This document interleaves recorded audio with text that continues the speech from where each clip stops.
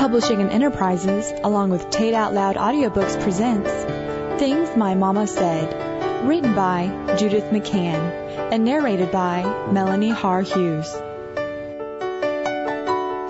My mama lived during the Great Depression. She says, "Times were really hard back then." They didn't have much, but the one thing they definitely had plenty of was love. Theirs was a big family, and in those days, most people had large families. There were 7 children, 4 girls and 3 boys. They all lived together with their mama and daddy in a very small house that didn't even have an indoor bathroom. During those times, jobs were scarce, and even the children had to work to help support the family. Life in that little house was hard, but everyone was happy and full of love for each other.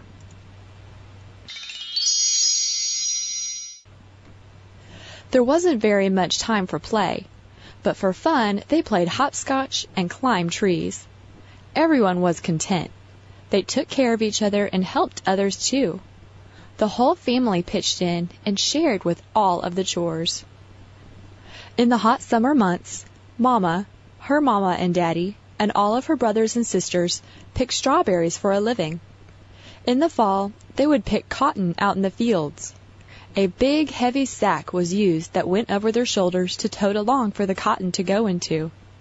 When the bag was full of cotton, they would drag it to the truck to get weighed.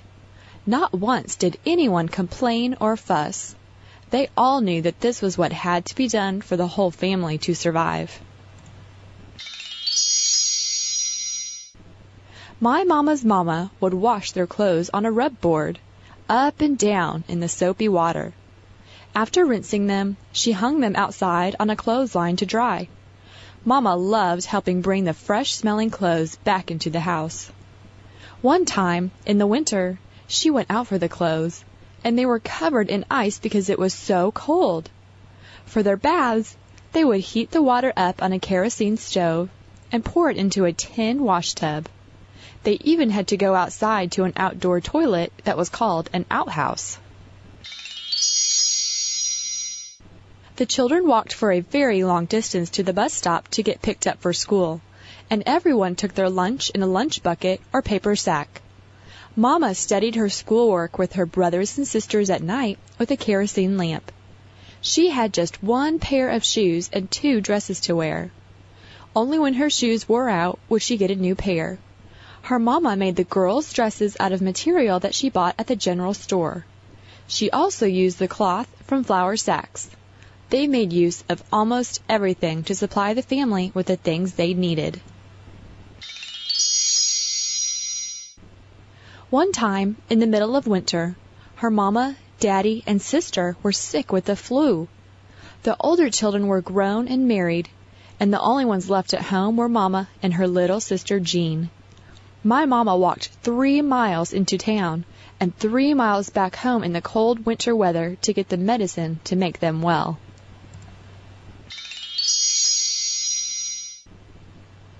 Their family raised a big garden with a variety of vegetables in the summer to eat.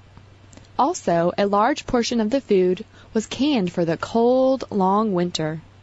The food was cooked and stored in jars, then sealed in a special way to stay fresh for the months ahead. They had a cow in the barn to supply them with milk and butter, and kept about 25 chickens. The chickens supplied them with eggs, some to raise more chickens, and some just for eating.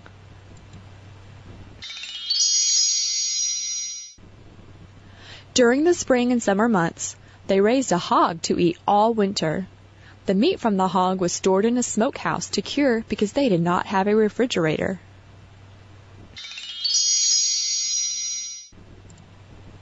A really big treat back then was a penny for a candy sucker or a nickel for soda. Then, on a really good day, with 10 cents, they would buy a soda and a candy bar. Mama still remembers the large glass cases that held all of the delicious-looking candy. In their house, they had a large radio. Friends would all come over and gather around to listen to the Grand Ole Opry. Everyone would sit in the living room laughing, talking.